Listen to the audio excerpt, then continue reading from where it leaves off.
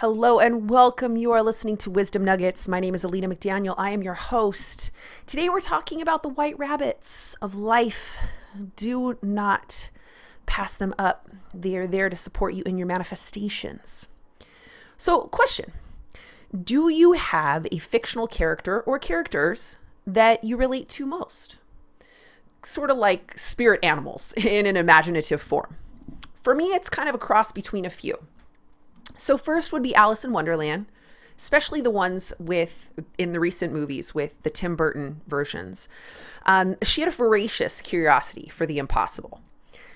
Her quote, "Why sometimes I've believed as many as 6 impossible things before breakfast," really sticks with me because I like to imagine what's impossible.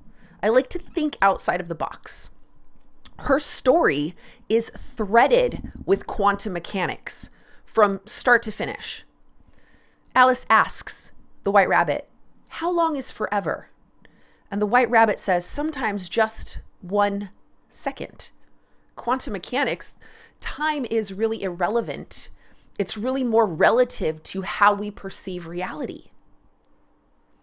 So another character I resonate with a lot is Lucy, the movie Lucy, played by Scarlett Johansson. She developed these superpowers of reading, shifting, and integrating with energy.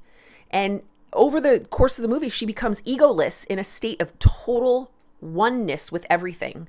This is a spoiler alert if you haven't seen it, because she's unlocked 100% of her brain's capacity. And this is a fascinating topic and literally a passion of mine because I've spent years studying and testing out methods of manifestation to unlock more of my creative and manifesting powers and potentials. And then finally, Lara Croft, for her overall courage, her just straight up badassery. She's totally athletic and she's got this passionate pursuit of adventure.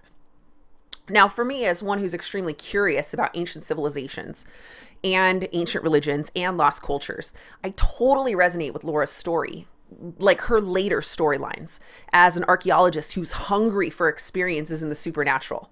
Now, I can watch these movies and feel as though they're clues to seeing myself in a different light, to literally awakening more of my potential and figuring out how I can be great by just being inspired by these characters.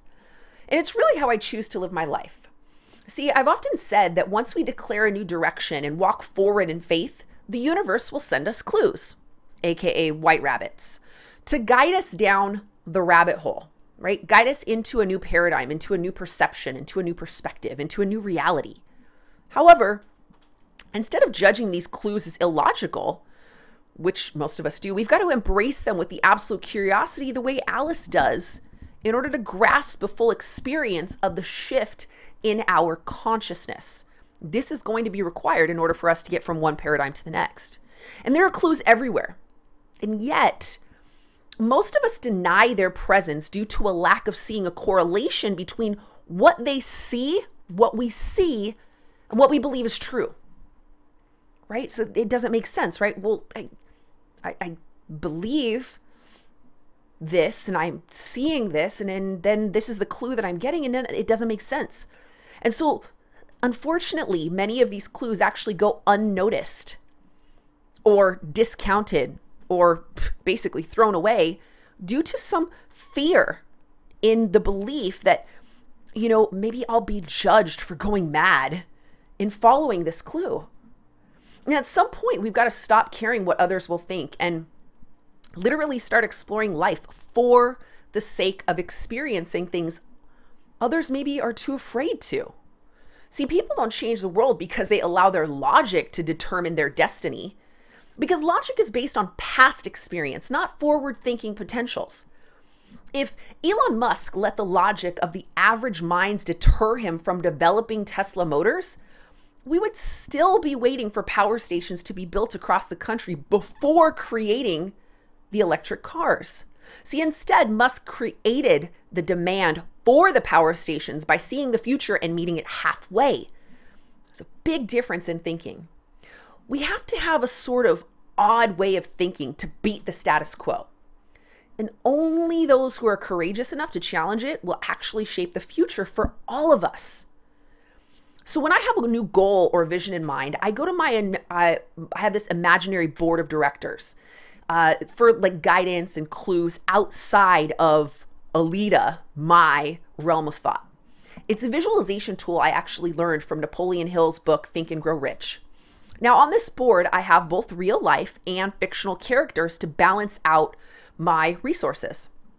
I'll ask for perspectives based on, people's opinions of best approaching the situation, right? From my board of directors, their experience in potentially similar situations, maybe guidance on how to resolve a conflict I'm going through, maybe clues on what I may not be able to see and they do, and so on.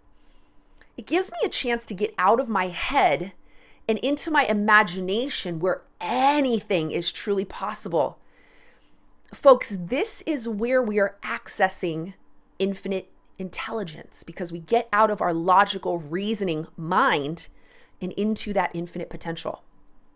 When we talk in terms of quantum mechanics and the ability we all have to create our own reality, we cannot discount the power of our imaginative faculties.